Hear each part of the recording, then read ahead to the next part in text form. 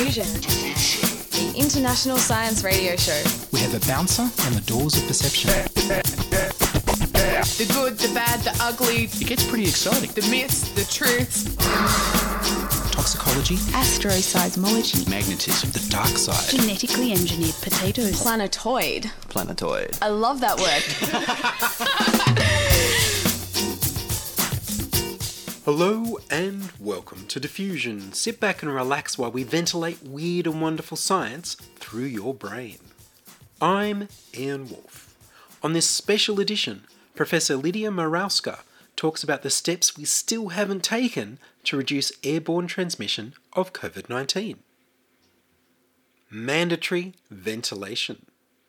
Lidia Marowska is a distinguished professor in the School of Earth and Atmospheric Sciences at Queensland University of Technology, the director of the International Laboratory of Air Quality and Health, which is a World Health Organisation collaborating centre on air quality and health, and a co-director in Australia for the Australia-China Centre for Air Quality Science and Management. I spoke to her by phone, since the internet connection between Sydney and Brisbane kept disconnecting her from Zoom. I began by asking Professor Marowska, COVID is spread through the air. So what can we do to reduce its spreading on public transport, in supermarkets, in schools, everywhere public that people go? Well, this is correct, Ian. COVID spreads by the air, and this is the most significant mode of transmission of the virus. So what we need to do everything we can to remove it from the air. This is the only way, really, to look at it. To remove it from the air means to increase ventilation. When I say increase ventilation, you would be surprised that there are so many places, public spaces, where there's basically no ventilation.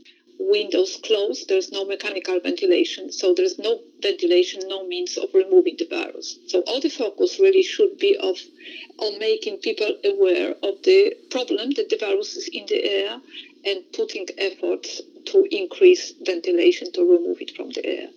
At the moment, as far as I'm aware, we're not doing anything. We've got hotel quarantine where it all seems to be one big collection of dirty air, and people are getting infected in quarantine as a result. What should they be doing in the hotels to improve ventilation and filtering? Well, I had numerous conversations with people involved with quarantine hotels or at the higher level mandating things to do. And I've made it very clear every hotel should be reviewed in terms of what's the ventilation system in that hotel, checking what's the amount of ventilation, checking which way the air is going, and ensuring that air from the rooms where the hotel's guests are staying is not going to any other areas. If it's not possible to ensure this, means that the hotel should not operate as a quarantine hotel. That's what it is. There's no kind of general rule saying do just that one thing and things will be fixed, because there are different designs. Hotels operate differently. But each hotel is operated by a team of engineering team who is capable of checking the ventilation situation, flow direction, and so on. So this can be done, but as I said, every hotel should be checked. My understanding is that the quarantine centres far up north that we were using, they're individual little chalets, little individual demountable buildings, so that they're not sharing any air. They've got no public spaces to share, and there's been no transmission there. Well, this clearly demonstrates what is the way of preventing transmission. It is not to share the air. So in the situations when quarantine people stay in individual, which are separated from other health, well, there's no sharing of the infected air, and therefore no one is infected. So that's really the proof that airborne transmission is what's happening. And what can we do for public transport? Well, transport is a bit different situation, because in addition to the need to control ventilation, like in any public spaces, the problem is the proximity of people. If people are staying or sitting next to each other within a distance of half a meter or even less, touching people, so even if ventilation is good, this is not sufficient to prevent infection. So in public transport, particularly during the pandemic, on the one hand, ventilation has to be increased, and this can be done. Every bus, every train has means to increase ventilation. But in addition, masks should be worn on public transport. There's no other way around this. But buses at the moment and trains don't have windows that can open. They're all air-conditioned. Is there some way of making the air conditioning do some sort of filtering or ways to remove the virus from the air? I'm not entirely familiar with the designs of the different types of public transport, but public transport have a ventilation system, and ventilation system should have filters anyway. So, and I'm pretty sure that many of the systems are also capable of bringing fresh air from outside. So this should be really maximized, bringing air from outside such that the ventilation is as high as possible. Or if that's not possible and air is returned, checking whether there's filtration system. If air is just recirculated and if it's not going through any filters, well, this is maximizing a transmission, and this should be, well, addressed in a different way. How do we measure how fresh the air is in a building or like a supermarket? Well, there are many different ways of measuring, freshness of the air or how clean the air is. There are many indicators or pollutants that could be measured. In relation to what we are interested in, which is infection spread, which means what's emitted by people, one of the best measures is checking concentration of carbon dioxide. Like the viruses, and we all exhale carbon dioxide. When reason speaking, that's our fundamental function. If ventilation is inadequate, then concentration of the carbon dioxide accumulates in the space, and therefore concentration of carbon dioxide is a good proxy for ventilation. It's very sensitive as well, so you immediately see if there's a person enters the space, ventilation inadequate, CO2 concentration goes up. There are many types of relatively low-cost carbon dioxide sensors. So this should be checked, mandated for all public spaces right now. So that sounds like something that could be done immediately, that we could put in a regulation for public spaces to have carbon dioxide meters and what safe levels are and what's too much and what they would need to do about it. It could be done immediately, and it's very easy. Since the beginning of the pandemic, after the lockdowns finished last year, going out and entering any public spaces, I was measuring carbon dioxide using my own carbon dioxide meter. And I was shocked sometimes to find out how high the concentrations were. In other places, on the other hand, the concentrations were not that high. But I could immediately tell what the problem is if I looked at the measurements. And interestingly, it is not something I was able to always tell just by looking around and inspecting the indoor space. Sometimes you can't quite tell whether the mechanical ventilation system works or not. Sometimes you feel air flow, air breeze, but it then turns out that this is a split system air conditioner, which just conditions the air, but it's not bringing fresh air. So there were situations I couldn't tell, but the meter would tell me immediately, is ventilation bad or is ventilation good? So this is a simple measure which can be implemented immediately. I think one of the problems we've also got is that Australian homes aren't designed for much ventilation other than opening a window, and often there's not even a cross breeze. This is a very big problem because most Australian homes are designed to be naturally ventilated. And if it's cold outside, well, people don't open the windows to preserve any warmth which is inside. So yes, indeed, it is a big problem. And particularly the problem is not only, of course, for the family living there, but if there are any visitors to this home who can contract the virus, or who invited them. So yes, this is a big problem. And of course, COVID isn't the only concern with air quality. We had those major fires 2019, 2020, when Sydney, for example, and lots of other places around Australia were shrouded in smoke for a very long time. And if you're ventilating outside, the indoor air is going to be pretty bad. This is exactly the problem which we try to highlight in our science paper, which was published in May, and called for a paradigm shift how we look at indoor air quality in general and all the risks which are there. So on the one hand, during the pandemic or in relation to infection transmission, we would advocate open the windows and get the virus out. But on the other hand, when there is a bush smoke outside, we would say close the window and make sure that nothing from outside in terms of pollution gets inside. The problem is that our homes and our buildings in general are not designed for this, not flexible enough to be able to deal with one situation and the other. So on a longer term, we really need to reconsider how we design buildings so they are capable of doing both, to prevent us from what we exhale indoors, but also if the air is polluted outside. And very importantly, do it in an energy efficient manner, because we cannot afford buildings to consume more energy than they do. And there are technologies to do this, technologies which can help to achieve both objectives.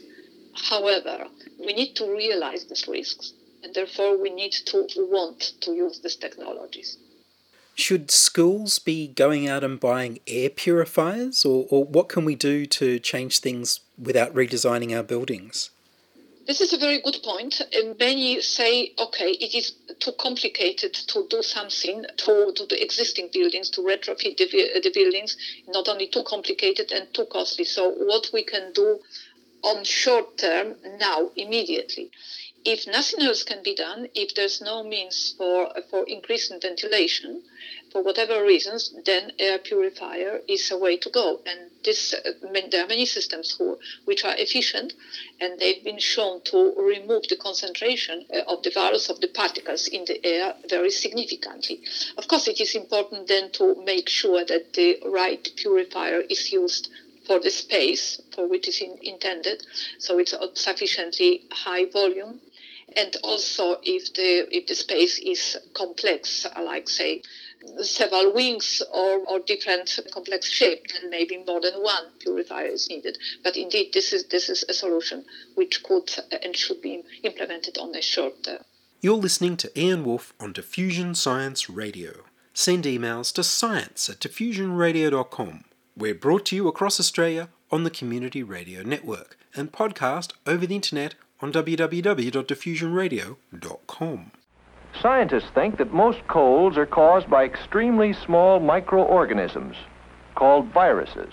Viruses, and there are many different kinds of them, can be scattered with each particle of saliva and mucus. When one sneezes or coughs, for instance. But do not think for a moment that cold-producing viruses are spread only by sneezing and coughing. Even during an ordinary conversation, saliva and mucus particles escape our mouth and easily reach others who inhale them as they breathe.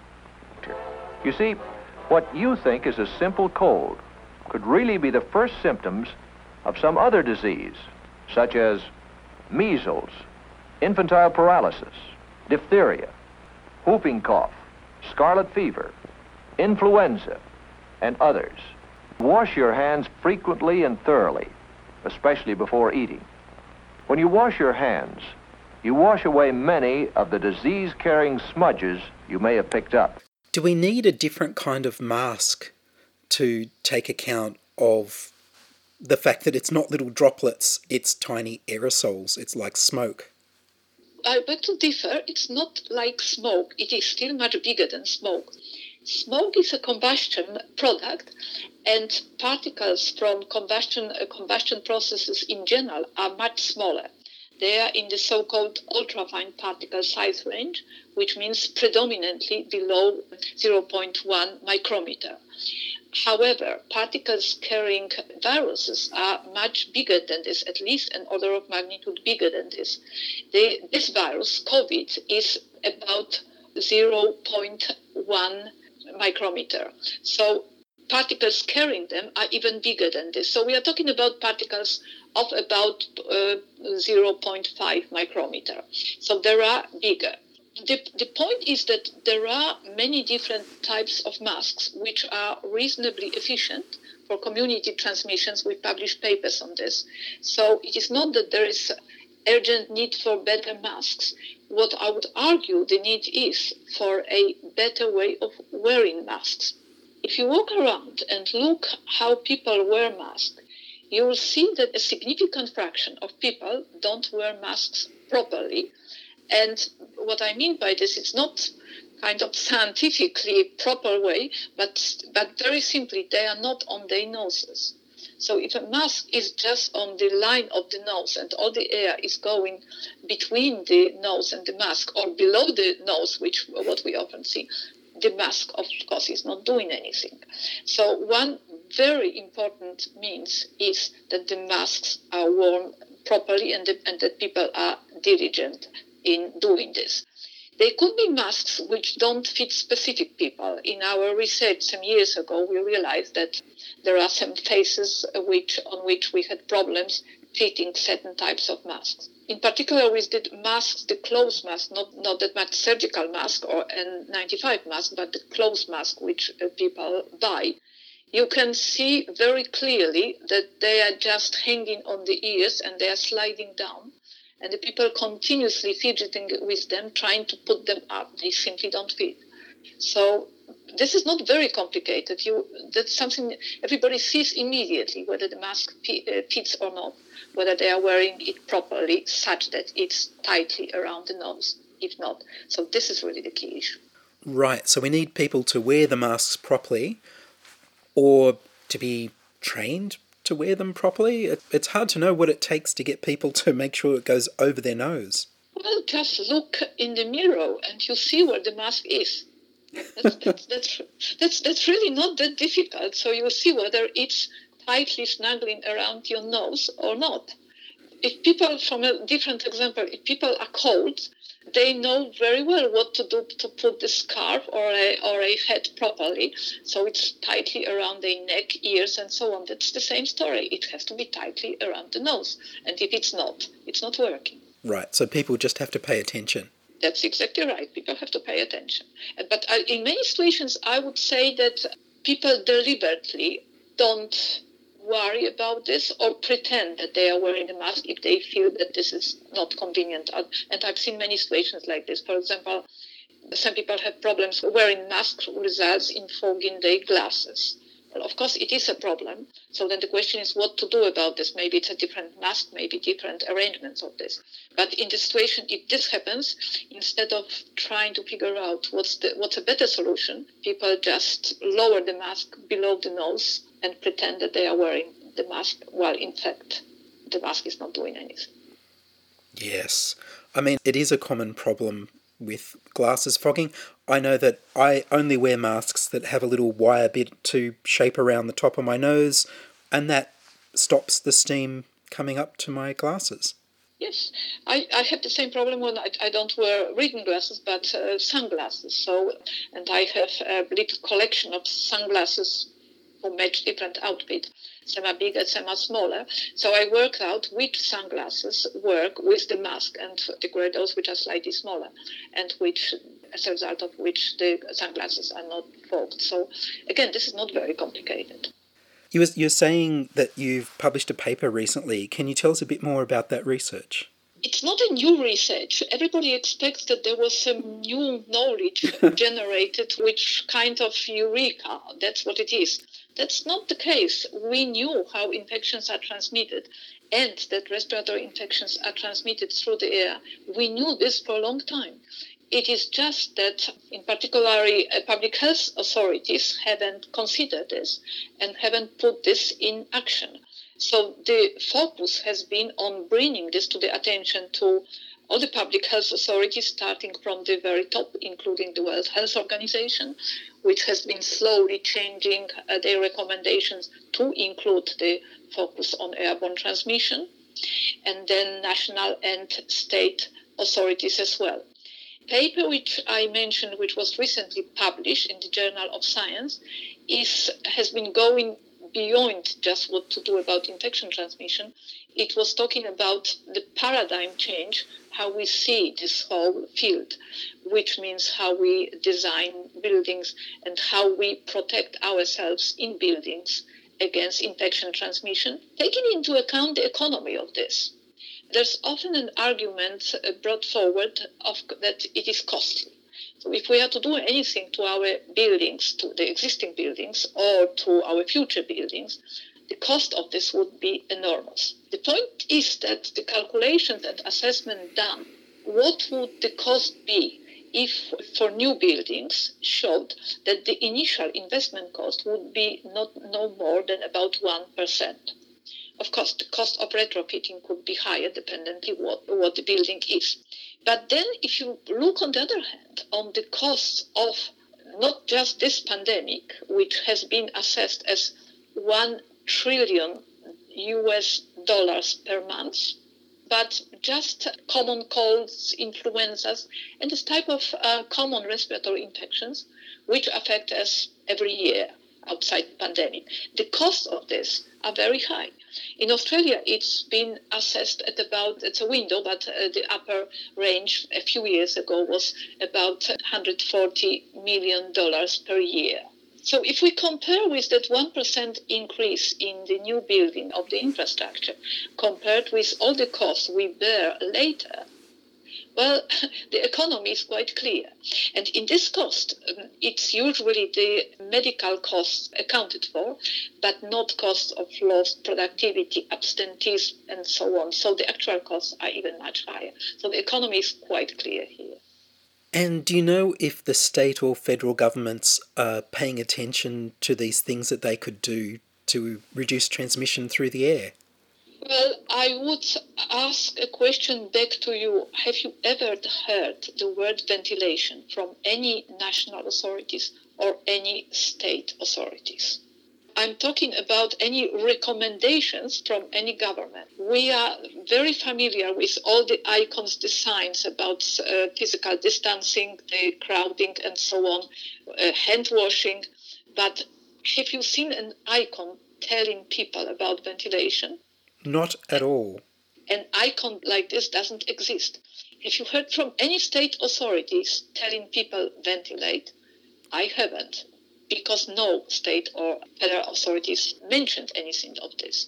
So this is something which, as a scientist from many different areas of science related to infection transmission, we've been trying to put this information and the need to the governments, but so far to no avail.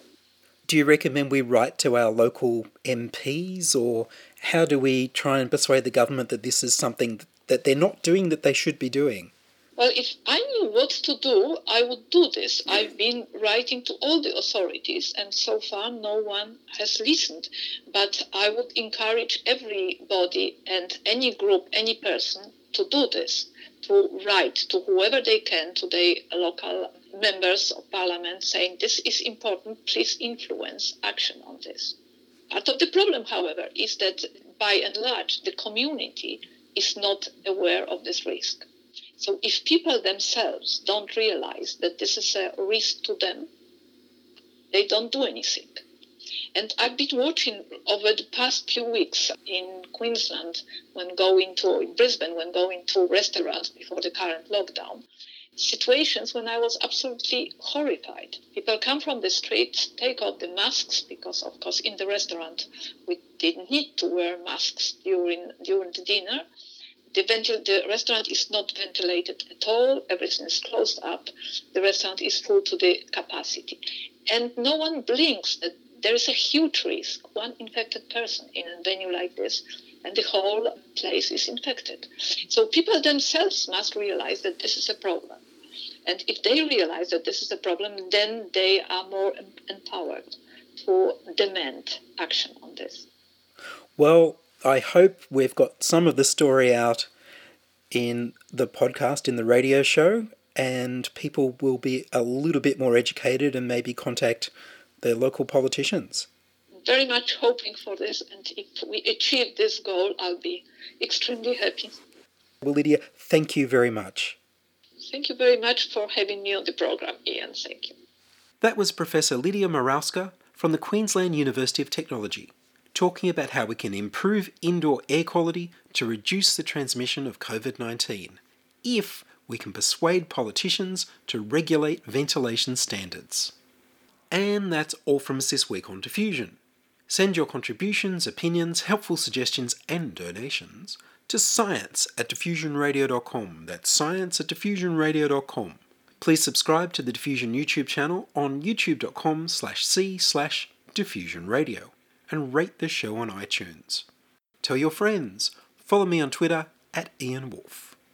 I produce Diffusion, which is broadcast around Australia to 28 stations on the Community Radio Network, including Radio Blue Mountains 89.1 FM in New South Wales, 8CCC in Alice Springs and Tennant Creek, 2 MVR in Nambucca Valley, 3 MVR in the Mallee Border districts of Victoria and South Australia, City Park Radio 7LTN in Launceston, Tasmania, and 2XXFM in Canberra. Diffusion is narrowcast on Indigo FM 88 in northeast Victoria. Diffusion is syndicated globally on astronomy.fm. Subscribe to the podcast on the Diffusion website, www.diffusionradio.com. That's www.diffusionradio.com, and check the website for links, photos and videos about this week's show. If you enjoyed the show, you can explore more than 1,000 previous episodes, archived on diffusionradio.com, where the shows are labelled by keywords so you can focus in on the stories you want to hear.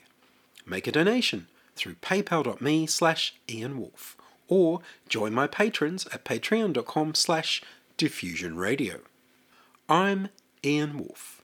Join us inside your audio device of choice for more science wondering next week on Diffusion Science Radio. Science is fun. It helps you to learn, to know, and to appreciate.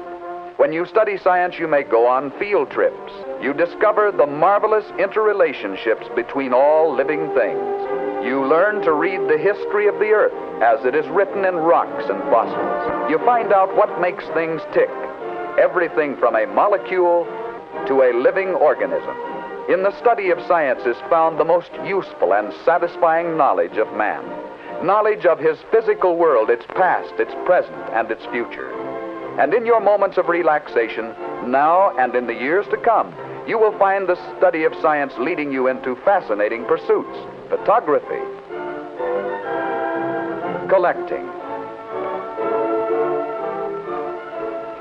Why study science? Study science because you will find in the study of science a richer, more rewarding life.